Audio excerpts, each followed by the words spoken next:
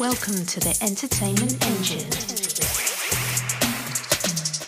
Hi, I'm Pete Moore. And my name's Bex Gregory. And together we are the co-hosts of the Entertainment Engine podcast. We are really excited to share more information about our show. The podcast is for new and existing creatives working in music, film and TV. Weekly, we provide our listeners with information, advice and knowledge to help people navigate a career in the entertainment industry. Plus, we have fantastic guests from the world of entertainment who share their stories with us, where we learn from their experience of working in the entertainment business, built in with some fun facts along the way. So be sure to subscribe on your favourite podcast platform. You can find us on Apple, Spotify, Amazon, Google Podcasts, plus many others. We look forward to welcoming you to the show. Well, Happy New Year, everyone. We are so excited to be back with our first guest for 2022. We welcome Jonesy on the show this week, a stand-up comedian, podcaster and actor seen on Gotham, Unbreakable Kimmy Schmidt, Letterman Show and Nurse Jackie. As a stand-up comedian, Jonesy has performed in 7 different countries, including Japan, Singapore, Malaysia and Taiwan. Something you might find noteworthy is that he was touring all of those countries during the outbreak of the coronavirus, and yet he didn't end his tour. We really hope you enjoy the conversation we had with Jonesy, as he has some great stories to share with us. Well, welcome to another episode of the Entertainment Engine, and today we are joined by actor and comedian all the way from Los Angeles, Jonesy. How are you? Oh, I'm great. I got my morning cup of coffee and I'm talking to you guys from thousands of miles away. Hopefully it sounds clear and that I can entertain your listeners today and maybe educate them a little bit. I'm very excited to be on your show. Let's do it. Well, it's great that you know, you're on the show, and we're really excited to dig in and learn more about what you do, but also maybe just to have, I suppose, shoot the breeze about what's going on in the world as well. Sound good? Yeah. Oh, I love that. Yeah. It's a shit show. Let's talk about it. Yeah. We'll let Bex cover that one. Where do we start? I suppose really, Jonesy, just to give our listeners just a bit of background, it'd be great to sort of how you started your career as an action comedian. Just give us a little bit of sort of, you know, bit of flavour. A bit of flavour, as Bex says. Yeah, that'd be cool. It all began with an obsession with stand-up comedy, which kind of happened by accident. I was playing music early in life, and I had a roommate who was trying to be a comedian, and I accompanied him. He went to my show, and I was like, I'll go with you to your next open mic. And I went to a comedy open mic, which, if you've never been before, it's a train wreck on so many levels, but hilarious, because the comedians are either funny and that's hilarious, or they're really not good at all and that's also funny.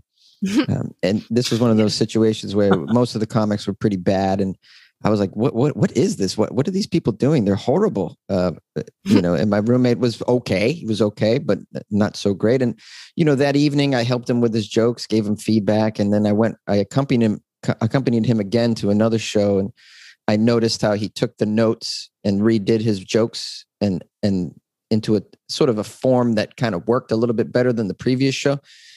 And again, it was an open mic, so most people were terrible. And I thought to myself, I could do this. I could at least be better than these people that are here. And I seem to have helped my roommate get a little better. I thought maybe I have a knack for this. I like stand-up, always had. I just never imagined myself doing it. I've always enjoyed telling stories. I always thought I was a pretty good storyteller. I had already been on the microphone singing in bands before, so I was already kind of comfortable on stage anyways. So this was kind of seemed like a perfect fit for me, or at least to try it. So, and I did that, and I just found it such a fascinating art. Still, even now, I haven't mastered it. I've been doing it for 15, 16 years. I still don't feel like I've figured it out completely. It's very elusive. You never seem to kind of, the things that I think that are funny in the beginning, I mean, the process is this, maybe your listeners might find this fascinating. You bring the things to the stage that you think are funny. And then in the beginning, you're lucky if, 20% of the things you bring to the stage, people think are funny. And then as you get better, you realize, maybe half of the things that you try on stage will actually get a good response. And then now I'm up to probably 85, maybe close to 90% of the stuff I bring to the stage actually works. But there's still this 10, 15, sometimes 20% of the stuff that I think is funny that people just don't agree with. And so I still struggle with this art, although I've been doing it for so long. And you never seem to be able to figure it out. I've even heard Jerry Seinfeld say this on an interview before, where he's like, I still don't, he said, doing it forever and he's a master. He still feels like he has not completely mastered the artwork. It's so difficult. And it just held my interest more than anything else I was doing, more than music or writing or whatever. I was like, this is very challenging. I really want to figure this out. And it's a thrill to be on stage. It's a big time thrill when shit goes well. It's the best feeling in the world. When stuff goes south, it really makes your heart race, like being on a roller coaster. So that's a bit of a thrill as well. The whole thing's, man, it's just like it's an adrenaline rush on so many levels. So that's also an appeal to me. And so just getting into stand-up just changed my life. And then from there on, it led into acting opportunities and whatnot. Because when you're a comedian, people often will ask you if you'd like to, hey, would you like to read my script here? Would you like to maybe be an actor in this and that? And that was just secondary. But, my initial love was for stand-up. It still is. It's still the thing that I do the most.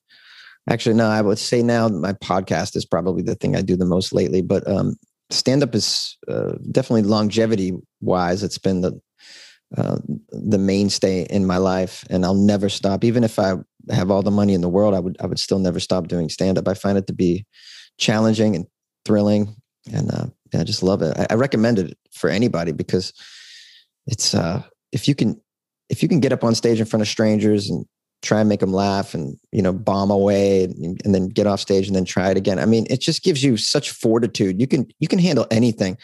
I'm not afraid of anything now. I mean, this is one of the fallouts of doing stand-up comedy that I don't think people are talking about. But when you do stand-up comedy, you just don't become scared. Nothing frightens you ever again like that. I mean, this is like even getting into a fight with one person. If like one person threatened, like, what are you going to do to me? Just you, you're going to punch me in the face.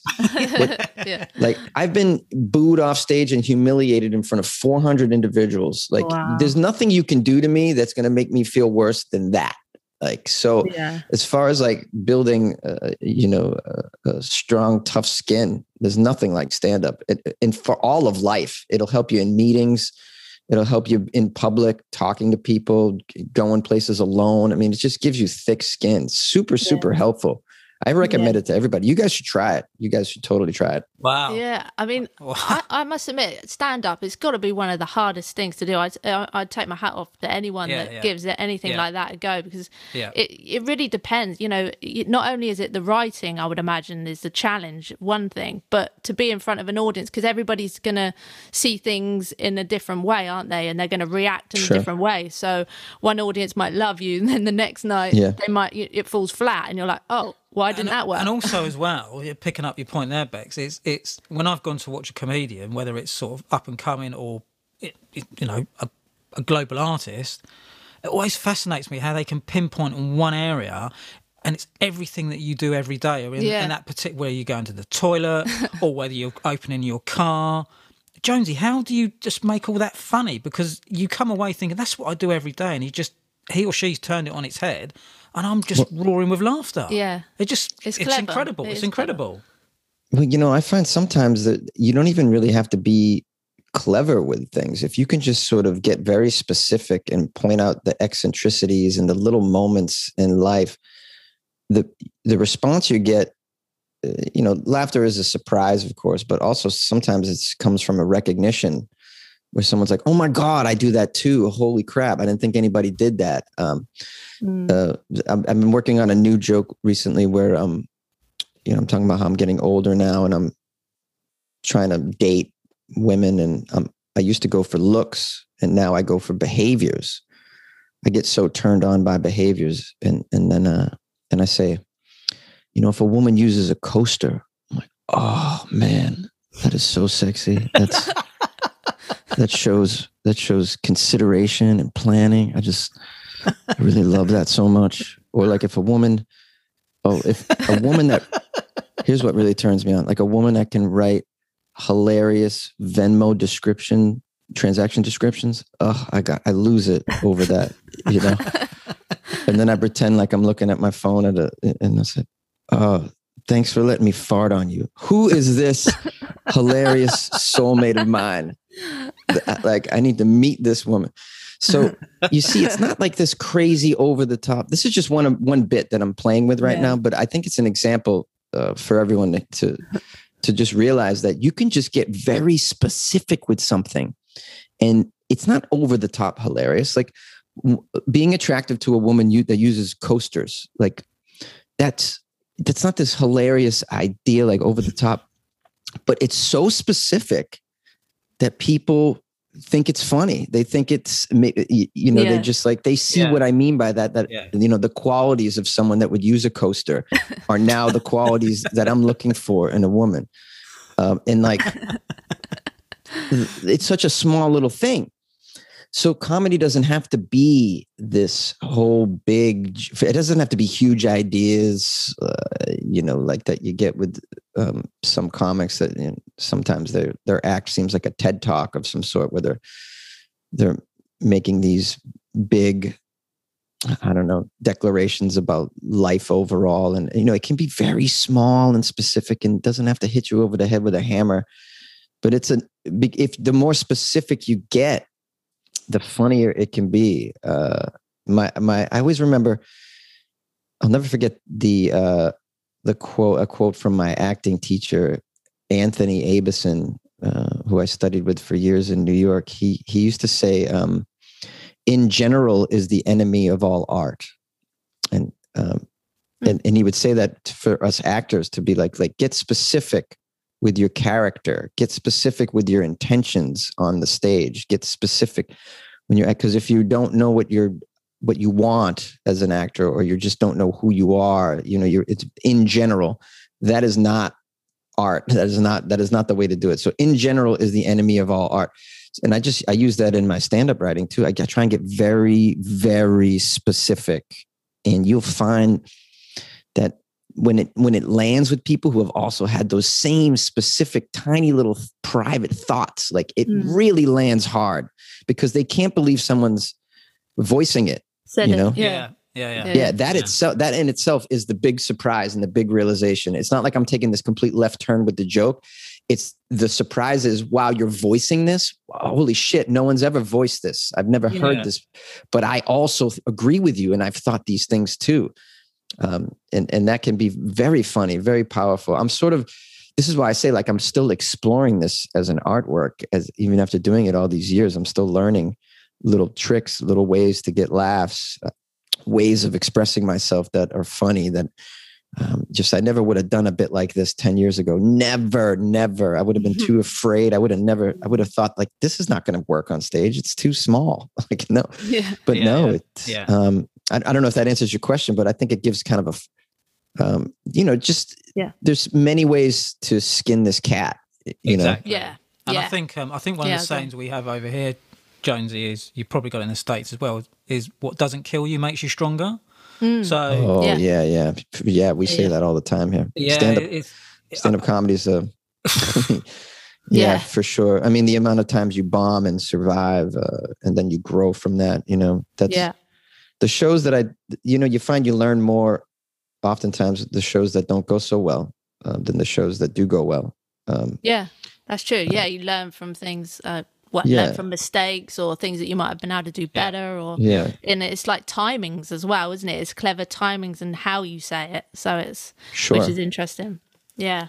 Yeah. I'm constantly using an audience as like a testing facility where just always trying new things, and their feedback is just immensely important. You know, I write and they edit, basically, is what's going on. So all those fails are supremely important. They do make me stronger. They make the joke stronger, because I'll make a change, and I'll keep making a change until it works if I really believe in the bit. I love that saying. Super appropriate for comedy or stand up, anyways, for sure. And I think also as well. when people say to me, "Oh, I failed at this," or "I failed at that," no matter, whatever that might be, I always say, well, you haven't failed because you've learned from what you've done. So failure becomes success, whatever that you deem success, is all different for all sorts of people. So I don't think people fail. I just think it's a big learning curve, and you get to maybe where you want to get to one day, and you go, "Oh, actually, yeah, I get it now. I get it. I understand why I'm here and what I was trying to do." And I think that's important. It's supremely important. And for your artists, it's important that they know that failing is a currency that has to be paid for any goal to be achieved. And the bigger the goal, the more failures it costs. So you got to get out there and get to failing right away. Fail every day, and each failure is a step towards your goal. And I think it's helpful to look at it more like that, because no one's you're not achieving a goal without some effort and some what are called, and anyone who writes screenplays will know this thing's called try fails. You put your character through try fails, and the more try fails, the character will encounter all these try fails along their goal, and they're necessary. The try fails are necessary. Our life is like a story in that way. As we go along our journey to achieve certain goals, there's these ups and downs. As there should be. It would be pretty dull if everything if you wanted to achieve just happened at the snap of a finger, So, failing is necessary. It's the cost of anything, and it's sometimes it's fun sometimes, and it's definitely self-revealing and self-learning for sure. Yeah. Absolutely. Yeah, spot on. And just looking at, with your acting credits, some of those as well, because you've had some great experience in that area as well, like Gotham, Drunk History, Unbreakable, Kimmy Schmidt, The Letterman Show, and lots more. But how were those sort of experiences for you? Do you have any sort of favourite memories or stories to share on that front? Oh, yeah. And also, I'm a big fan of Gotham as well, Jonesy. Yeah. I'm a big fan of Gotham. Love it. So on Gotham, a tremendous time. I got to get tackled by Ben McKenzie several times, and he's a heartthrob for everybody, I think. And Donald Logue, hanging out with him on set was just so entertaining. He's a true Irishman to the core. He's a storyteller, and everybody on set just listens to him tell stories. He's just telling stories the whole time. He's like a grandpa, and everybody's at his feet. That's exactly what it was that day for me, being around him. He's tremendous guy. I had a wonderful time on that set. I think my favorite moment acting, on any sort of major show was working with Tina Fey on Unbreakable Kimmy Schmidt. She's a comedy goddess, right? I mean, she's like on the Mount Rushmore of comedy writers, performers, producers, you name it. I mean, she's just tremendous. And she was kind of in control of the whole set. And so, I asked her if I could improv some lines, because the lines as written were pretty funny, but they weren't, they were written for, I played a role of a Bostonian, and they wanted someone with a strong Boston accent, which is that's how I grew up. And, and I can do that accent, very well. But the lines that they had written were, they didn't really bring out the accent like I thought they could. It was clearly not written by someone from Boston. So I just asked her if she wouldn't mind if I improv some of it, because I had some ideas for that. And she said, yeah, do it. Why don't you do the lines as written, and then in the last take or two, do them the way you want to do them. So, and I'm in this big theater. There's all these cast and crew around, there's got to be 100 people in here. And so I do the lines as written a couple of times. And then the last take, I improv them, and it gets just like, everybody kind of like gets a little tense, because I don't know if everyone knew I was going to do that except for her. And then Tina just burst out laughing, and then everybody else, burst out laughing as a result of her. Like because she's sort of like the god on set, and they were like, whoa, he didn't say what he was supposed to say, but no. She had okayed that previously. And then as soon as she started cracking up, everybody else did. So I got this huge laugh from Tina Fey. Cool. So that to me, like, it sounds like this little moment, but like, oh my God, to me, that was just like, I can't remember a time where I really felt like I was dreaming. Yeah. Was just making Tina Fey laugh like that. And then at the end of the day, she came up to me and was just very complimentary. And she asked me if I was free the next couple of days because she really loved what I did. And she's like, I'm going to have the writing team. I might have the writing team write some new scenes for you to shoot for our promotional materials, if you wouldn't mind. And I would love if you did the character that you're doing. I loved your improv Boston guy that you're doing. And sure enough, I got a call from my manager the next day. They said, Tina wants you to come in tomorrow, and they wrote some more scenes for you. And then so I got to go back in and do this character. And then about 3 weeks later, I had to do ADR with additional dialogue recording. They wanted me to do some extra dialogue, and it didn't happen. Normally that doesn't happen on set. They'll just bring you to like a sound booth somewhere. You go to like a recording studio, and she was there waiting for me. And it was just me and her in the sound booth for like 2 hours. Just cool. and I'm improvising even more lines for her, as she was like, I like what you do. Your ideas are like funnier because they're strictly Boston, like it's what a Boston person would say. And so she just had me running all these ideas and recording them for a couple hours, just me and her in a booth and the sound guy. And it was just us. So like just tremendous moments with Tina Fey that I'll just cherish for the rest of my life. Who knows where my career will go from here, if I'll ever be able to work with someone like that. I hope to, but man, I got to spend a couple hours with Tina Fey all alone. Yeah. Oh man, I mean, it's just like pinch me. This was a dream. Like a one-to-one session. It's like really good. Yeah, man. God, she's just so cool. She was so damn cool, man. Oh, she was so fucking cool. I just loved it. Really. Man, she was so nice and cool. Yeah, I really liked her a lot. Did she have a co-star? Yeah. Yeah. It's funny because she actually in the middle of recording, and she goes, oh, I think I took a sip out of your Starbucks instead of mine. I'm really sorry. I was like, well, you can have the whole thing. I mean, just keep took a sip out of my Starbucks. Yeah. But see, the thing is as well, Jonesy, that is really, really valuable, because what you're saying there is exactly what our audience really like listening to. Because when they come back into us, or people are looking to come into the industry, or people who even got the experience, they see you as a normal person. So what they see is, oh, you're having a cup of tea or a Starbucks with Tina Fey. Maybe that can happen to me one day. Oh, actually, that would sound really cool. So I think that's really valuable. Yeah, absolutely. Yeah, and obviously I've never expected that to ever happen before in my life, but it did. I think the other thing for your listeners is,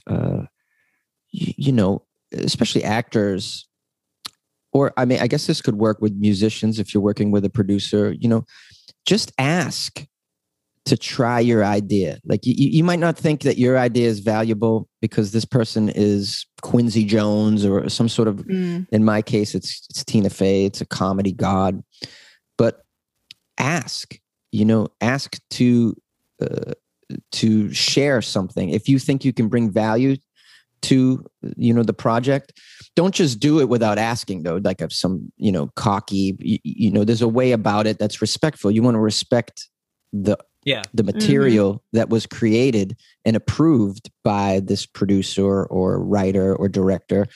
But, asking them, hey, I have an idea for this. Would you be okay if I tried this at some point? And letting them know that it shows that you give a shit too. Like it showed, in other words, I'm communicating to her that, hey, I'm from Boston and I got a couple ideas. Would you mind if I tried them? And because what I'm saying is, hey, I think I can make this even better than what it is without being an asshole, and it shows I give a damn and I want to be a team player and I want to help make everything as good as it can be while I'm there. And that'll get you hired again. That'll get you respected on the set and whatnot. People love that. Directors, writers, producers, they're always looking for people that they can rely on to bring, to take their material to a higher level. They'll keep you around for these reasons. And so just for that alone, it's very helpful to do that. Now, of course, some of them will say no. Some people are very protective of their creations, and they don't want anybody toying with it. And so they may turn you down, but that's okay. All the more reason to ask before you do that. And whether it's whether you're working with a music producer or on the set with a director or whatever it is that you're doing in your field. Yeah. Just, it doesn't hurt to ask if you think you can bring something to it. Yeah, I learned there. It was a very valuable lesson for me. And now I will always do that if I can. Yep. Yeah.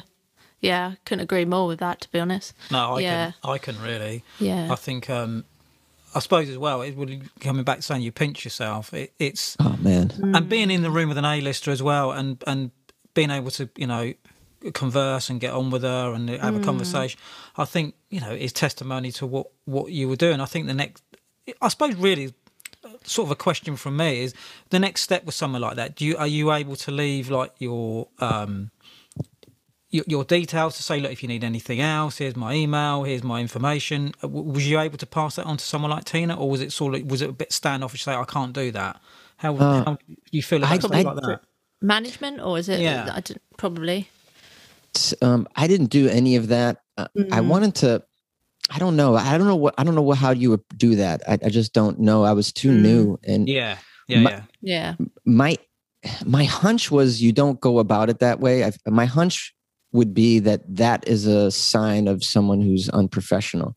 To do anything like that. Perhaps if you could get specific with something that you had, maybe it would work. In other words, let's say in that instance, Tina had hired me and she was crazy about this character that I do as a Boston guy.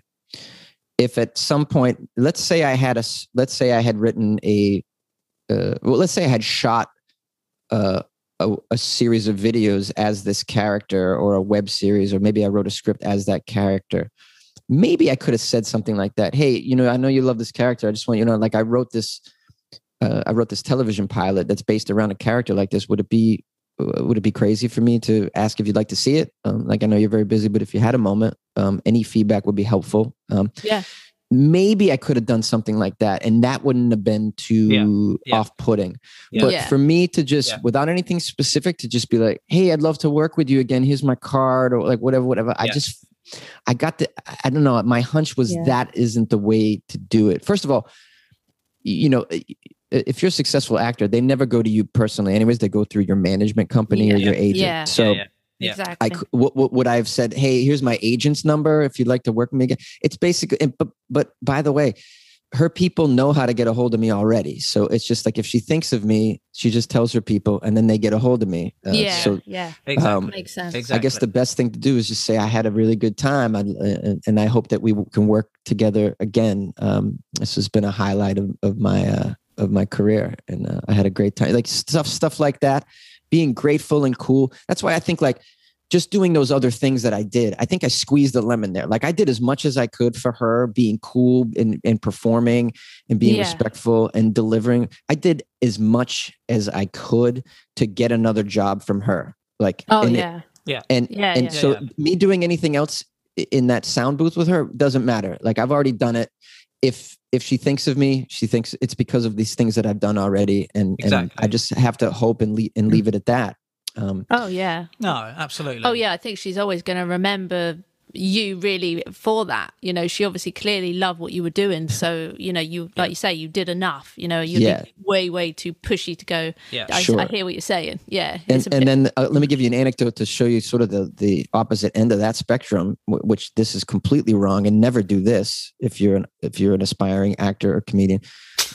Me and a friend of mine me and a comedian friend bump into Quentin Tarantino in a parking lot, and my friend stops him and just starts doing his stand-up routine for him, like in the no. Like, what are you doing, man? So, hey, I'm a comedian, man. I'm a big fan of a comedian. Hey, let me just do a little bit of my act for you. And Quentin's got no time for this. He's trying to leave, and my buddy just gets into it. Yeah. So, this is the sort of the other opposite end of the spectrum of that. Yeah. But I would definitely not recommend that. I think don't do a monologue. Yeah. I mean, you got to think these people are just going about their everyday life like anyone else. Yeah. They're walking down the street. You break into like a dance routine or something. It's just not quite. It's not gonna work, is it? Yeah. In fact, I mean, my hunch is it would have the opposite effect. Like if he ever runs into you, like if you're ever, for whatever stroke of luck, you end up auditioning for him, and he happens to remember how annoying you were, like you're not getting hired, man. So it could have the opposite effect. Yeah. I mean, that's really quite weird as well, because one of the I lived in LA for a while, Jonesy, and pulled into a gas station to fill up, and as I pulled in, this car pulled in behind me, and the buddy I was with said, I think that's Mel Gibson behind us. And I went, really? I'm not too sure. So I got out, and it was. And he just bought a brand new car. It was a 4x4. I can't think what the make of it was. And he didn't know how to fill it up, where you'd go. And it was actually in the side. So he was used to actually filling up in the back in the tailgate. And it was actually on the side of the car. So I helped him do that. And we just had a conversation, just literally had a conversation. And he said, he said, "Oh, you over here at work?" And I said, yeah, blah, blah. And that was it. We just had a really 15, 20-minute conversation, and never forget it. It was just one of those two so guys cool. having a chat in a Bizarre moment. in a gas station, filling up a bloody car. But it was Mel Gibson. And I sort of said, "Oh, goodbye, lovely to catch up with you." And everyone's looking at me saying, "Oh, you're good friends with Mel Gibson." I'm like, "Well, I've just met him, to be honest with you." And then they probably said, "Did you get an autograph?" And you're like, "Well, it wasn't really the quite right moment." And that wasn't the situation to say, "Oh, by the way, I'm a manager. Do you need representation? Because I can do this." No. Yeah. So you I think, you're a reasonable fellow, and you can take social cues, so what's appropriate in the moment, just as I do in most instances, and you don't do that. You don't ask for the autograph. You don't ask for this. No. You just be professional and be cool, and you learn as you get older in life that you don't get what you want, you get what you need, and any sort of big time pressure and molding of the universe that you try to take, if it doesn't really fit you, it's not appropriate, and it's not really going to fall into place the way that you want it to anyways. So you just kind of got to just put yourself in the spot and just be who you are and be cool. And then, the universe will drop you a bone here and there because you're cool and you're reasonable and you're not forcing anything. Yeah. I think this is the way to live life. I think this is the way to go about one's career. Some people would disagree, but I've seen time and time again people that try and force relationships or force a project when it's not appropriate. You end up giving yourself more of a headache at the end of the day, rather than if you just be who you are, do what you do, be a professional, be cool, be nice, and keep it steady in the jobs that are appropriate for you. The opportunities that are appropriate for you will come about. And by the way, when I say appropriate for you, I'm saying opportunities that you're actually ready for, because oftentimes like, is my friend really ready to act in a Quentin Tarantino film? I don't think so. Like, do you even realize what you're asking for right now? Because I don't think you're ready for it. You're a stand-up comedian with 0 TV credits. Like, if Quentin was to hand you a supporting role right now, it would do you more. Of course, it would be a fail along your path. So in that way, it's great. But you're not ready for this anyways. So the things that you try and force to pull into your life, I think, examine them a little further. Those of you who are, especially in the entertainment industry, like we all watch TV shows and be like, "Oh, I could do that. I could be that." Could you really? Could you be the star of a show? Could you anchor? Could you anchor a $350 million budget movie? Like you think that you can, but so just the opportunities that you get, like that you're ready for, those are appropriate, and I think so. Trying to really force it is I don't agree with. I think other people might have that approach, but and the perfect example is the Tina Fey. I did the most I could without being annoying. And I did what I was prepared to do, which I have improv background. I do a Boston accent. And I was like, let me do the shit out of that. I did the shit out of that in her presence. That is the opportunity. Yeah, that is my preparation, meeting that opportunity. And I knocked it out of the park. And then for me to push for anything more than that is outside the zone. You know? Exactly. Yeah. No, exactly. Yeah. Exactly. And I think also as well, really interesting to touch on this area with you, Jonesy. Obviously, you know, as a comedian, you've performed in 7 different countries, including Japan, Singapore, Malaysia, and Taiwan. And we understand, were you touring these countries with COVID? Because we'd love to know more about this, especially. Yeah, because you didn't end your tour, right? Is that right? No, I didn't end it. We got to hear this. Yeah. Just to be clear, the tour was the shows were secondary to me traveling. I knew I was going to be over there, and I thought, why not go see these places? And then why not, while I'm there, let me see if they have shows in English, and let's see if they'll allow me to headline these shows. It was a very strange time to be traveling in Asia because it was January, February, March of 2020. So it was the very beginning of the outbreak, and I happened to be in all of these countries in Asia as the outbreak was happening. And so I was in Taiwan when they had their first cases. I was in Malaysia when they were having their first cases. I was in Singapore when they were having their first cases, Japan as well. And the shows, for the most part, you know, I would say 70% of them happened. I got just as I headlined Malaysia, I left the country, and then 2 days later they shut the border. So I squeezed in a weekend there, and I actually would have been caught there. They gave a very, very short window of announcement too for people, and you know, the fallout of that was bizarre. It was a lot of Malaysians that were caught in Singapore and couldn't go home.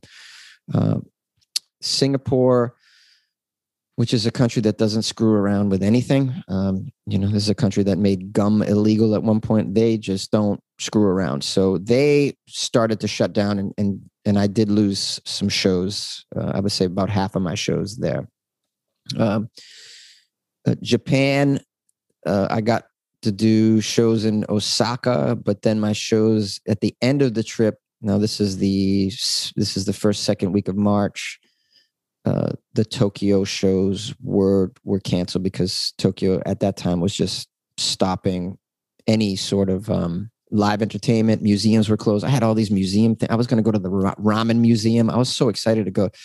Yeah, the Ghibli studios I was going to go to. Like all of this stuff I had lined up. It all went away, and so my shows in Tokyo went away as well.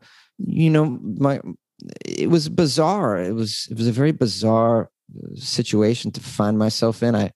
Looking back on it, my behavior was inappropriate, as I didn't take it very seriously. I didn't wear a mask on the subways as everybody else did. And, you know, looking back on it, they must have been like, well, look at this asshole American who just doesn't want to conform to the mask situation. But, you know, at that time, these countries had 0 deaths. I mean, the thing just arrived. And so for me, I just didn't see the seriousness of it, which was inappropriate. You know, in my defense, I had never really lived through such a thing, and they had. So they had experience with SARS and other things, and I didn't know about that stuff. I didn't really. But yeah, it made for a very weird trip, but loads of fun. I really enjoyed these places, and I would love to get back to these places. Yeah. So the trip, it was all very bizarre, but very fun. And I can't wait for life to get back to normal so I can visit these places again, whether I'm doing shows there or not. They're just phenomenal. I mean, Asia is like so cool. Like Japan is so much cooler than any other place. I'm telling you, it's so cool.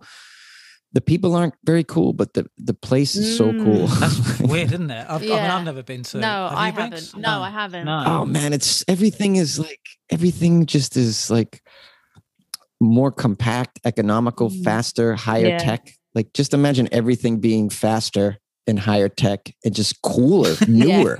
Like everything is. it's just like, this is how life should be. Like, just the toilets. Yeah.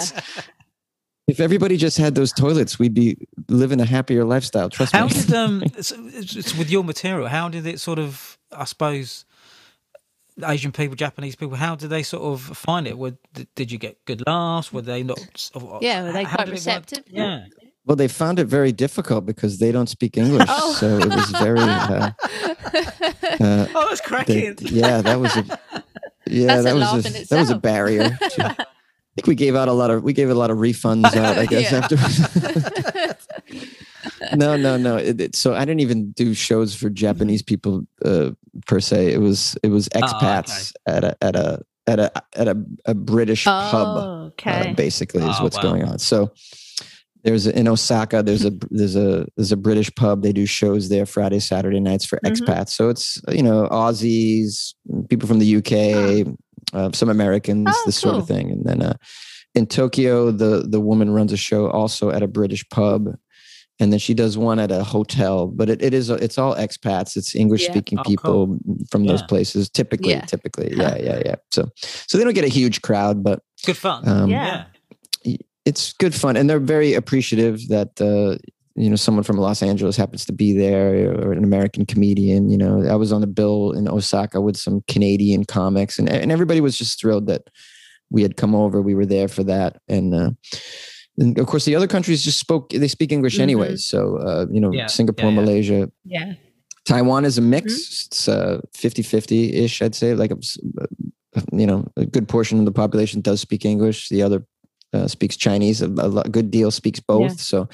At this particular comedy venue, they have shows only in English, but you can also see shows in Chinese as well. So, that was a tremendous place to do comedy. That was my favorite spot, actually. I loved it very, very much. I keep looking on ways to getting back there as well. I would love to revisit that place.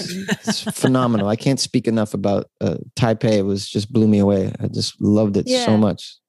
I thought I could live there. Like, I could live in this place. I just really loved it. We should all do that. We should just all move out of Jonesy and go and live in Taipei. Hey, if we could do something. I mean, meet so great. Cool. So cool. Such a cool spot. Yeah, you would love it. You would absolutely love it. And you can kind of get around speaking English. You're not completely lost.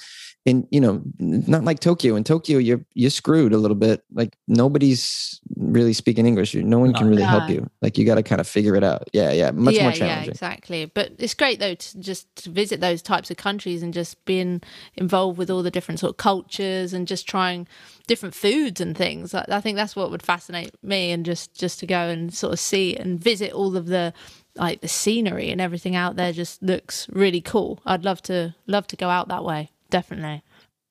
Yeah, it's money well spent. It really is. This is going to visiting a culture that's so different from your own is really, it's a great learning experience. It's very eye-opening. It's good mental health for everyone, I think. Just to see how other people are living that are so vastly, their traditions and their way of life is so vastly different from yours. What's an example of that, Jonesy? Let me give you one. In Tokyo, no trash cans, none. You can't find a trash can in a subway, not even on the street. There's no trash cans on the corner, in a park, really. So where's all the trash going? What is going on with the trash? Well, I'll tell you what's going on. These people, they act like adults. They have a piece of trash. They put it in their backpack, and when they get to their workplace or their home or wherever, they throw it away. They take it on themselves. And despite not having trash cans anywhere, you won't find any litter anywhere on the sidewalk, on the street. You just don't see it. Wow. This is a way of life that I never even imagined could be, considering I live in a country where, people open up their ice cream and chuck the wrapper on the ground. We have no one gives a shit. That's just one small example of the benefit of going to embedding yourself temporarily in a culture that has completely different values than you. You learn a lot about your own culture, and it's like holding up a mirror to your own behavior in some way. Opens your eyes up a bit, I would imagine. I mean, I don't like to say the word, Jonesy, but I suppose, digging into the area, I'm trying to find a better word, but I don't think I can at the moment. Do you think people are just stupid? Do you think the way that people live their lives, it's take, and they can't really give a shit about anything else? Well, oh yeah, for sure. I mean, my country's probably held up as a prime example of this. Yeah, and maybe we're not the worst. I mean, no. India is pretty shitty, right? Yeah. But like us being first world with opportunity to not be this way, it makes us look even worse. I think because like if I know. We're not living in India where there's 1.5 billion people or whatever. So you have to be a selfish prick. Mm-hmm. We live in a land of plenty here in the United States, and we don't have to be this way, but we are. So it's a complete failure of education and a complete failure of parenting. This is just my opinion. And you say stupid. And that's part of it. Sure. Very uneducated population here. Sadly, we spend very little on educating. What is really the foundation of our culture, which is the youth. You build on that. We have huge problems that are looming ahead of us that need tremendous problem solvers, and so why wouldn't you invest on creating the strongest foundation for the future that you could? And we just don't do that, and the fallout of that is all of this nonsense and stupidity, foolish behavior, one could call it. I think that would cover most of it. Foolish behavior. Very sad. It is sad. When I walk around and I see just trash all over the place, it's just foolishness. It's very sad. It is. I just wish I hope for a better future for my country and for the world, of course. But it's like it all over the world. It's different even in Europe. In the UK, it's the same sort of mentality, really. I think, like you say, if you start young and you understand those basic sort of everyday things that we should be doing, then things wouldn't be probably where they are now. I mean, it sort of gets into a slight bit of a bugbear as well, Jonesy, because it gets to the point where when you go through your life and you leave school and you go to college, whatever you might do, I could count hundreds of people that have come up to me within bands and artists that, I've just left college and I've done fantastic things, and now I want to walk into CEA and William Morris and get the big agent. No, it's not going to work. And they never, ever believe you, John. They never, ever believe you until they get into the door. And I've had bands come up to me, several bands that phone me up and say, oh, yeah, we got into the agency. Okay, great. Well, what happened? Well, the security showed us the door. Yeah, because you're uneducated, because you don't listen. The next generation never listens to the generation above about what you need to do. And I think that's one of my biggest bugbears. And I think the learning curve here is we just don't listen. And you got world governments again saying about it's COVID. Now it's about climate change. What's it going to be tomorrow? It just gets boring. It just gets boring every time because it's the same old bloody thing they keep going on about. Yeah, and especially when you don't actually see, when they talk about change, but nothing is actually changing. And it's just the constant, you see all these programs and they're raising money for this, but there's still no proper change. And you think, well, why is this not, why is there no difference? It's crazy. Well, let me get on a soapbox for just a second. Excuse me, your listeners. I think a clue to what's going on lies in your earlier question, Pete, when you said, when you actually asked us permission, you asked us if it's okay to say that it's stupid behavior. I think that's a sign at one of the problems. And this is not the only problem, but I think it's a big one, where political correctness now prohibits us for calling out idiocy, pernicious behavior, non-problem solving, cultural destruction, environmental destruction behavior as stupid, the way that it should be. It just, we're not, because we all have to be polite. We're not in an environment where it's oftentimes okay to call out this nonsense. And if you're not going to call out the nonsense, how are we going to make any steps towards change? And it goes deep too, like, the pernicious forms of ideology that carry on, whether it's Mormonism or people that worship an alien from Zigetl or some, people, this stuff is just, it's a bunch of trash and it doesn't help us. But yet political correctness kind of prevents us from pointing it out as such. It's not, if I meet somebody at a party in LA and they're like, oh, and they start going on about Scientology, I'm not supposed to tell them that this makes no sense. No. And how do you get anywhere towards improving a culture if you can't at least point out some of the failings of ideologies, and everything about that, behaviors that are just, they're not problem-solving behaviors that are just proliferating. It's like the removal of bullies from school, man, that's the micro level, but it's like the macro level is, all of us citizens not being allowed to point out bullshit, and politicians as well. Everybody's so goddamn polite. Well, you're not going to get anything done this way. I know we all have to have, I know we got to have a polite discourse, but Jesus, man, don't get any answers. if you're going to sit in front of me and tell me that you don't notice that the climate is acting a little weird, then you're a fucktard, and I'll tell you, you're a fucktard. You're simply not paying attention.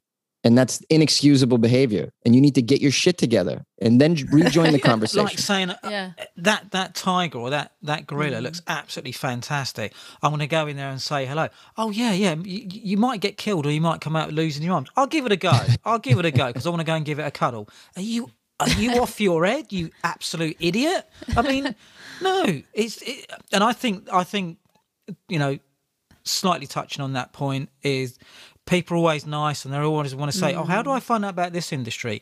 And they want to hear all the nice bits about it. They want to hear the bit that Jonesy's just spent 2 hours with Tina Fey learning his lines and then, I want to do that. But it's 10 years to get to that point. But people don't want to do the work because they're either lazy or they just don't know what they need to do. Yeah. No, I know that they want a quick fix. I think people don't understand that side of the business, and I think that's certainly why we've created the podcast, is to try and give that awareness a little bit more and just to hear people's stories, just like yourself, Jonesy, because everyone's got through the industry in different ways, and sometimes it's taken people 2 years, it's taken people 10 years, 20 years. So I think to give that back, and it kind of like opens the doors so that people can actually understand more about the business side, because that's what it is at the end of the day. And there's just so much to it, isn't there? Yeah. Oh yeah. Yeah, and it's important for your listeners and anyone who's aspiring to be, whatever it is in your industry. Don't take the anomalies as the norm, and I think this is a trap that they fall into. What do I mean by that? Well, somebody reads a story about a comedian or an actor who, just by hook or crook ends up in this weird situation, and then just gets this role, and then boom, stardom in like immediately 2 years without having to pay, quote unquote, pay your dues. Sure, there's many stories of these anomalies. It happens in the music industry. It happens. But realize that they're anomalies, which is, I know it's hard because social media shares these things and then they sort of sink in because they're shared so much.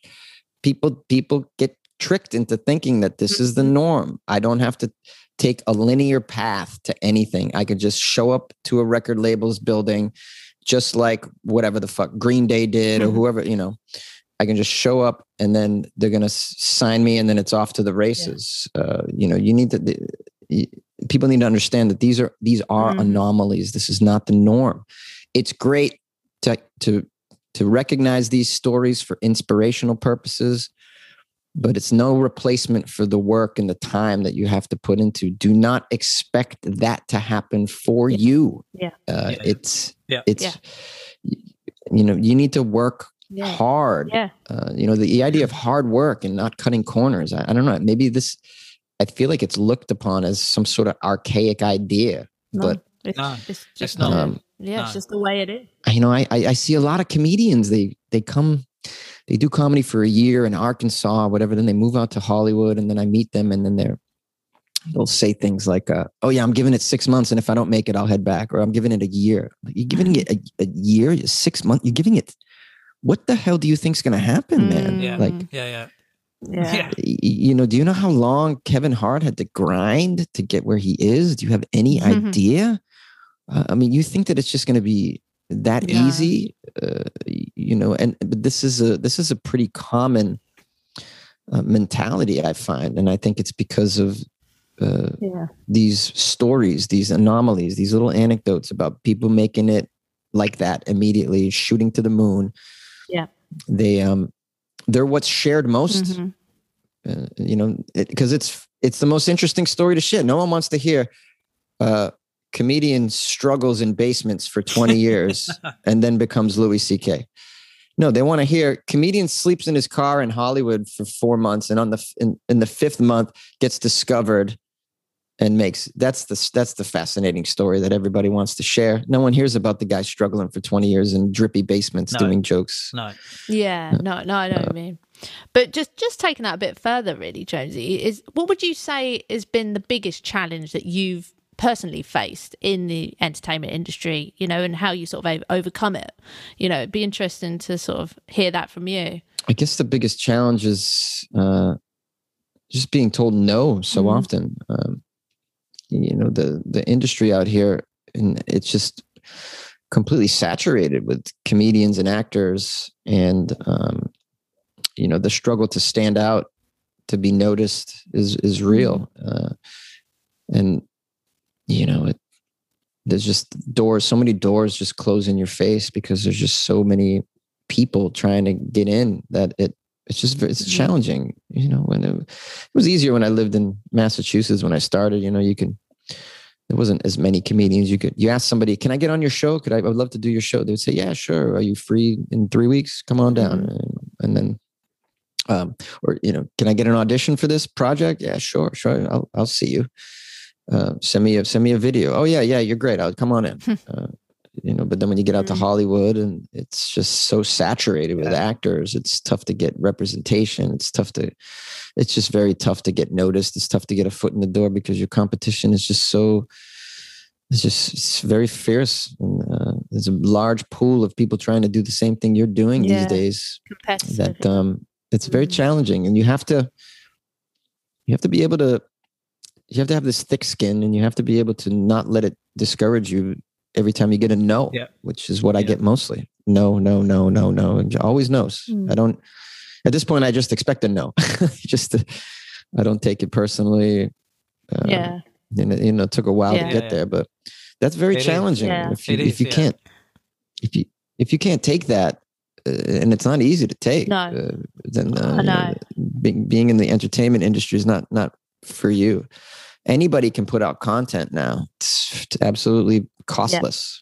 So, I hear you. You make music. Oh, good for you. Everybody else makes music. I can make music right now on my phone. Why should I give you this opportunity? Why should this door open for you? What is special about you? It's hard. It's really hard. And I empathize to anybody trying to make it in the world of entertainment. It's tough. And the other thing that's going on is you get whole generations, and this is this is a generalization, but man, there's young generations that really, if we're being honest, they don't want to work. They just don't want to work. So how do you get through life without working? Oh, you get into the entertainment industry. That's not. Well, I can just say some lines on camera. I do that anyways on my phone. I have a good time. I think I'm great at this. So now the industry gets flooded with all of these, all of these people they make content on their phones, and they just want to do that. Now I'm an actor. I'm a comedian. Because I make stuff on my phone, and this is what I'm going to do. And then they don't, to the devastation of their parents, I assume. I know. It is. So now the industry is getting flooded with even more people who really aren't even qualified to be actors or musicians. They haven't. Yeah. Yeah, I know, because it's so easy now, isn't it? Everyone's got their phones, they've got computers. You can just go and do a live stream or, do YouTube videos. And I hear what you're saying. And then mixed in with all of the reality shows as well. And I think that gives that sort of, not false interpretation, but it's that sort of, like anybody can be famous overnight. It's given that hope, and I think hope is a big thing, but it's also damaging because you're basically saying you just have to turn up, do your audition, and you're going to go and sell 1 million records, or you're going to tomorrow, exactly. And it doesn't work like that. I wanted to add this point, jumping off of what you were saying. Get influencers and whatnot. The other problem is some of them are being rewarded. Like I know projects that get, when you audition for them, they want to know how many followers you have and this sort of thing. And they'll cast sometimes based off that, whether you have acting experience or not. So that of course hurts people like me who have training and have done a lot of acting, but I don't have 50,000 followers or 100,000 followers. So, that's a concern. So these are some of the challenges in the current entertainment landscape that I encounter. Just something that your listeners should be aware of getting into it. The way to handle that is, it's pretty simple. It's, in addition to training to do what it is that you want to do on the side, create your own content, whatever it might be. It might be TikTok videos. It might be, like in my case, I do a podcast on the regular. So just be making content on the side, and don't make it your end all be all, but definitely do it, because it is helpful. It is helpful. Absolutely. But train and work hard. Yeah, no, bang on. Yeah, completely agree. And actually, you've just touched on something I wanted to go into, because we love listening actually to your weird and strange stories on your podcast, Weird AF News podcast. Now, is it right? It's just hit 1 million downloads, which is amazing.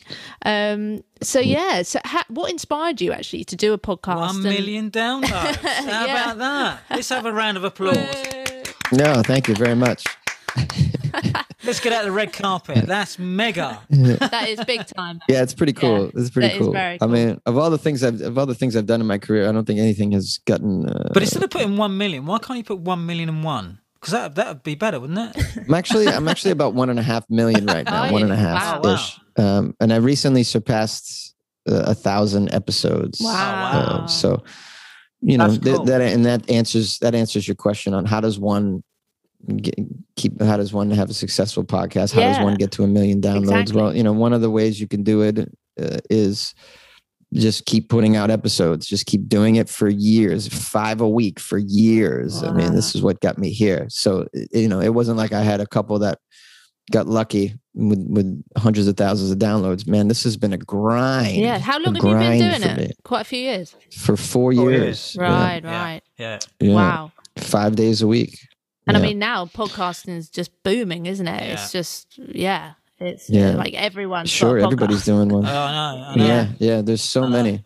Well, it's ezy to do. If you have a phone, you can record one. It's just talking. So I think a lot of people think, I could do this. And so they just create them now.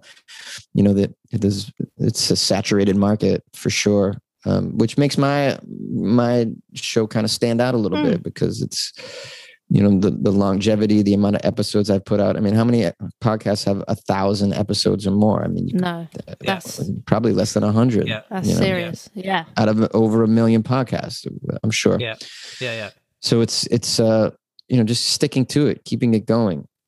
I've been fortunate. Yeah. Yeah. What inspired you to sort of get into it? What was the sort of thing when you got up one day and said, I want to do a podcast? Or was it something that you'd been thinking about for a little while? And no, I was asked to do a podcast by an acquaintance of mine, a producer who knew me as a comic, and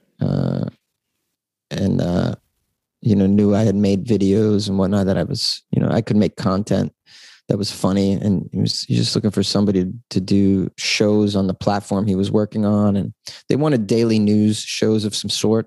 They had a sports show, a tech tech news, finance news, entertainment news, and I didn't like any of that stuff. So I just pitched this idea of, what if I do weird news? Because that's a kind of a topic that because who doesn't enjoy weird news? I like strange, weird stuff. I just dig it. So I knew that was something I could do daily and not get bored.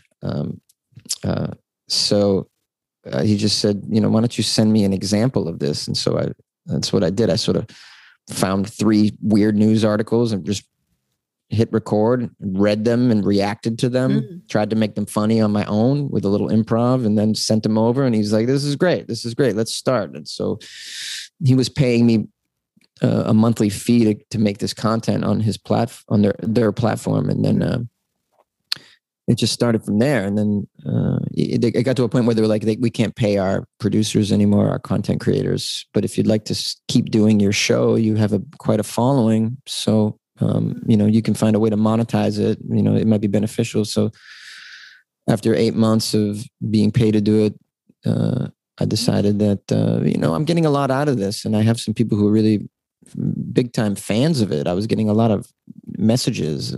It was kind of, people were listening to it as their part of their daily news lineup. And I was cool. Part of people's, that's cool, isn't it? I was a part of people's morning commute and part of their life, on a daily basis. So I don't know. That kind of meant something to me. I liked that. And so I just kept going. And then I figured out a way to monetize it a little bit by using Patreon and some ads here and there. Yeah. And enough to keep it, to pay keep the lights on a little bit, I guess you could say. Yeah. And, I went out and got a website and whatnot, tried to make it legitimate. And just keep going with it. And so to this day, I still do it. But yeah, we've just loved listening to all the different stories. We were having a listen because they're quite like short snippets, aren't they? But I think it's quite nice, sort of bite-sized, so people can, it's not too long, but it's enough for everyone to kind of go, oh, this is cool information, and it's sort of something that you remember for the rest of the day. So it's quite, I like to keep them cool. Short, like news bites, and I like to make them funny. Yeah. As funny as possible, but even if I don't, if I don't get them to a level of funny that I'm happy with, at least they're educational and they're weird, and you'll kind of usually will learn something, and you'll just be walking away shaking your head at this kind of strange behavior or whatever the hell the situation is. So I mean, mainstream news can be so bleak and put you in a pretty shitty state, I think.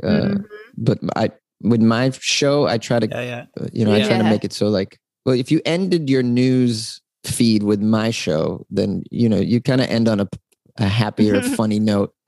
So I think I bring that to the news cycle a little bit. I try to anyways. Hey, let's have a laugh about this ridiculous person that, put a USB cable down their penis. Like, let's do that. I was gonna say, what's the weirdest news that you've given Where out? do you get all of this information? Like, is it just have to do quite a lot of research? I have several sites that I have bookmarked that I continue to revisit, and then believe it or not, I get a lot of messages. I mean, a lot of links and stories sent to me by fans via email and tweets and even through Instagram and even through my website, where you can submit a story through my website, weirdafnews.com. So I get stuff every day sent to me. Okay. So it's just never ending weird news is just being delivered to me on a daily basis, which is great. Maybe we should have, as an idea, Jonesy, maybe you should do, and today we have the political news, UK political news with Jonesy. Could do that too.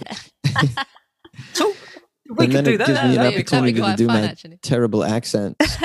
Jonesy's in Downing Street talking to the Prime Minister. Let's go to him live. I do so many stories out of the UK. It's quite fun, and I always I always try and do these accents, these UK accents, and it's a running joke on the show. My listeners will send me messages from over there, just like, your accent is shite, bro. Like that was not an appropriate accent for that region of the country. Like, I don't care. No. I don't know. I'm just doing an accent. I'm just trying to have fun here. Yeah. Yeah. It's things like that I bring to the show. Like I'll do an actual accent or an impression of the person who's being interviewed in the story, like this kind of stuff. I try and bring this kind of color and flavor to the stories to keep them just from some flat read of a weird news stories. Cause otherwise you could just read it yourself if you wanted to get the weird news. So I just try and do things to kind of dress it up a bit. And my accents are like kind of notorious on the show. Notoriously terrible is what I should say. But I think I'm just trying to entertain and they get a laugh, Yeah. What's your favorite accent that you love to do? Well, I love to do the German accent. I just think it's so funny. It just says, it's just fine. Yes, Helmut. Yes, very good. Yes, that's right. We listen to the VRDF news, don't we, Helmut? That's good. I just love it. It's so silly and ridiculous. Yeah. I don't get a lot of German stories, but when I do, I really relish the opportunity to do a German accent. Yeah. Got to be done. Well, I think also as well, touching on that point as well, that the news is just so serious, and I think everybody's just. Well, I'm fed up with the news, to be honest with you. Oh, well, I think with what's going on in the world, I think everyone wants a bit of a smile on the face and a bit of a laugh. I think you can't beat that. No. Yeah, man. I mean, mainstream news will put you in a terrible state. So, I try to be a relief to that, Yeah. No, keep doing what you're doing. No, it's good. Exactly. But I mean, what is next for you, Jonesy? Have you got anything lined up or anything you can share with us that you've got going on? I just recorded some videos and began editing a project with another comedian of mine called Comedians React. It's me and Dwayne Perkins, who between us, we have about 40 plus years of stand-up comedy experience. And we watch a clip, usually a bit, a joke of a comedian that has inspired us, and we sort of break it down from a technical standpoint. We break it down from a stand-up comedy artistic standpoint. What's significant about the bit, what's difficult about it, what is notable within this joke, and we give you a little background on the comedian usually, and if people aren't familiar. But it's just sort of a way for us to geek out about the art of stand-up comedy, which is something that we're very obsessed with deconstructing. So we're kind of deconstructing famous bits from comedians that have inspired us. And I haven't really found anything quite like it on YouTube. So there's a lot of people reacting to comedy videos, but they're just kind of just not really going below the surface because they're not actual stand-up comedians, deconstructing it. So they're just giving you like the face value reaction to the joke. But we go a little bit deeper. So the show is going to be on YouTube, and it's a podcast as well that will be coming out in a couple of weeks. And it's not for everybody, but if you're a fan of stand-up, it's pretty nerdy in the stand-up department. If you really want to get deep with stand-up, then I think you would kind of love this series, Comedians React, Jonesy and Dwayne Perkins. Cool. So what UK comedians have inspired you, Jonesy? Which ones do you like? Well, who's that guy that I really like that hosted? He hosted, what is it? The Cats show. Jimmy Carr. Oh, Jimmy Carr. Jimmy Carr. Yeah. I like Jimmy Carr. I met him in New York City. He did my show. This was about in 2007 or 6-ish. So I met him a long time ago. He's cool. He's very good. He totally blew up the room. He was like, wow, man, it was so cool. I had never seen anything quite like that. I was new on the scene, and I didn't know a lot of English comics, and he was visiting New York City, put him on my show. He was so gracious, so cool, and so damn smart and funny, man. I was like, wow, so smart. Yes. And I just like him a lot. I took a photo with him. I still have it. Not that I have. I mean, it's digital. I have it, but I just love that photo. It's such a cool photo of me and Jimmy Carr. And he looks a little young, just kind of a fresh faced. He's good. Yeah, man. He's very good. Yeah. He's quite different to actually a lot of the other comedians that we've got over here. When he first came out, his sort of sense of humour, and it was very dry and a bit different. But he's blown up big time. He's huge. He's got a massive tour at the moment or something. Yes. World tour that he's doing. And who's the guy that does the crazy songs? Not Tim Minchin? Yeah, Tim. Is it Minchin? Yeah, Tim Minchum. Tim Minchum. Yeah, Tim Minchum. Yes. That guy's that stuff is crazy. I like that crazy shit. Yeah. Yes. Those songs are outrageous. You haven't done anything for a while, has he? We have not seen him for a while. I haven't. And I think in he's fact, done I couldn't. a few musicals or something as well. Yeah. Sort of in a few sort of plays and stuff. Yeah. Sadly, I mean, I apologize. I couldn't even remember his name, but Tim Minchum, very funny. Minchum. He's very good. Yeah. Anyone who enjoys funny music, it's all on YouTube. His stuff, it's clever stuff, man. I really like him. He's a very talented guy. If you think you'd see more of him. Oh yeah, he plays great as well. He does. He's very talented. Yeah, he does. Yeah, definitely. But yeah, we've Jimmy Carr is you either sort of, I don't say love him or hate him, but he can be so. Wow, did you just say that? That's what I like about him. So refreshing, that he just unbridled. You should check out. You probably do you know Lee Evans, and he's hilarious. Yeah, Lee. Yeah, he's actually retired now, but you should check him out. Lee Evans, really I'd love to check him out. I love Lee Evans, very good. New he's comics. One of my I'd love favorite. to be exposed. If you want, I'm just trying to think of a couple of other comedians. If you want sort of like dialect, as in Kevin Bridges from Scotland. Oh yeah. Kevin Bridges from Scotland. Jonesy, he's very. It just to the point about Scottish culture and just everything around him. Would I understand what he's saying? Is it like you really... would? Yeah, you would. Okay, cool, yeah, cool. Would. I would love that. You would. Yeah, you would. I'm trying to think of the. All right, the East London Cockney one. You got a Cockney person? I would love to hear that. You've got to check him out, Jonesy, because he's proper London, like where I was born, and he talks like that, but he's just to the point. It's Mickey Flanagan. Yeah. Flanagan. You got to check him out. Yes. Mickey Flanagan. Yeah. Check him out. He's hilarious. He talks about London and everything around London, growing up in the East End of London, but it's just, I think between him, Kevin Bridges and Lee Evans, you'll pick up maybe some interesting bits and pieces to go from. Yeah. And Michael McIntyre's good as well. Michael McIntyre, yeah. I'm curious. Where exactly are you guys located yourselves? London. We're London. London. Yeah. All right. I'm going to get over there at some point and do some jokes. So we got to link up.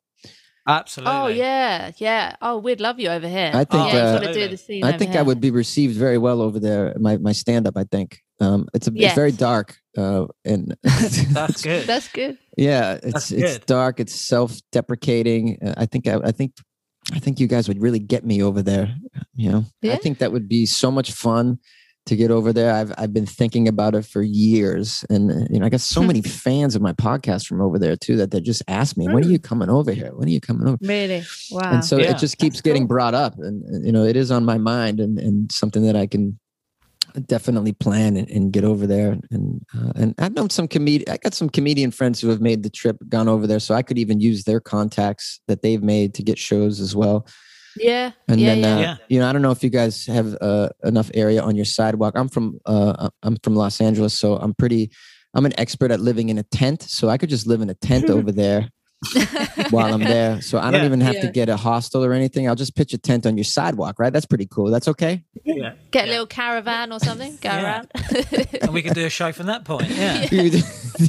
Yeah, why not? Jonesy on the sidewalk. Yeah.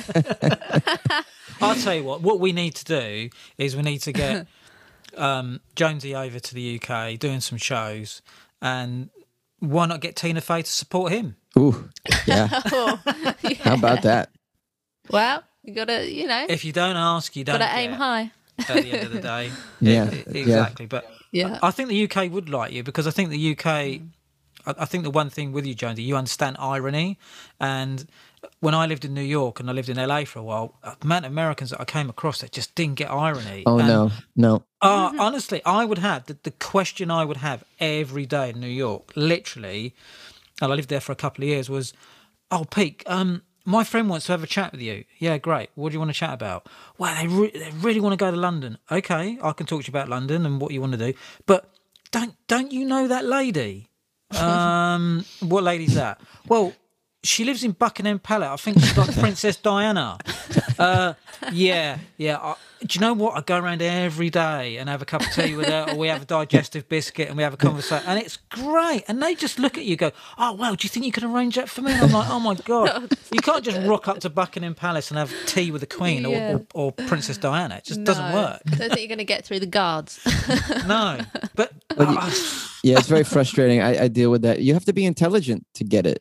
And it's just, you got to be intelligent to get irony, to get satire, to get sarcasm. These nuanced forms of comedy that don't hit you over the head. You got to be intelligent to understand them. And it's unfortunate that there's just a lot of dumb people over here, man, where I got to spell out the jokes for them. And, I just have a feeling over there it would be, it's very sharp people over there. I feel like your public education system is tremendous. Everybody seems to be articulate, well-read, and I just feel like these are my people. I think I would do very well over there. I'd be understood, which is what I strive for, just to be understood. Yeah. I think so. There's one. Bex knows what she's watched with me. There's one area with Mickey Flanagan when you watch it, Jonesy. He does so many great things, but there's one thing where in the UK where someone's looking out the window. I obviously can't do this, but you have to watch it because it is really funny. And he plays the part of someone looking out the window where he's like a peeping Tom. He's not a peeping Tom, but he's looking at what the next door neighbours are doing. And there's another area where you're shy of meeting your next door neighbour, and he goes through the process of how you meet your next door neighbour, where the first time is really awkward, the second time is it a coincidence, and the third time he goes through and it's like I just don't want to be seeing my next door neighbour, but it's the way he does it is absolutely hilarious. And you think, I've been down that situation. True. Yeah. It's just funny. Yeah, isn't it great when a comedian just kind of points out some thought or behavior that you also have had or done and that you just thought was private? It was like, no one ever. And then it's like, it's just such a great moment of realization and understanding. I just love that. This sounds like a tremendous comedian that I need to, Mickey Flanagan. Check it out. Put him on my list. I think so. Good stuff. But so I mean, really, it's been fantastic speaking with you. But really, last of all, where can our listeners find out more about you and connect online? Yeah. Oh, it's super easy. My Instagram is really what I use mostly to promote myself and give information about what I'm up to. And it's at Funny Jones, like Funny Bones, but with a J, Funny Jones.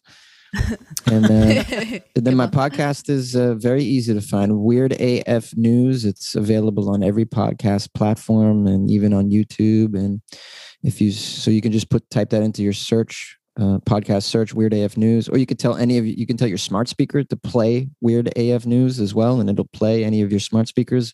Or you could just go to weirdafnews.com, and I have links on how to listen to the show there, or you can listen to it right off the website. There's a player on there too. So yeah, that's and that is something I do 5 days a week. So it's like constant content on there, just always putting out daily news. So it's a commitment if you get in there, but subscribe, give it a try, and you'll know after a week if you dig it. By the way, on Fridays, I only do weird news out of Florida. That's just something that I do. Yeah. Florida Fridays. So every Friday, it's just weird news from the state of Florida. It's the most popular episode. Well, it's been an absolute pleasure to speak with you today, Jonesy. Thanks so much for coming on the show. Yeah, been Thanks fantastic. for having me. I had a blast. Thanks, guys. Well, that's all for today's episode of The Entertainment Engine, and thanks for listening. Join us again next week for more great guest interviews from the world of entertainment.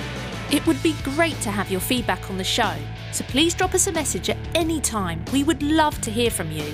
So make sure you subscribe to the podcast on your favourite podcast platforms so you never miss an episode. Thanks for listening to the show, and remember to all stay safe. The Entertainment Engine.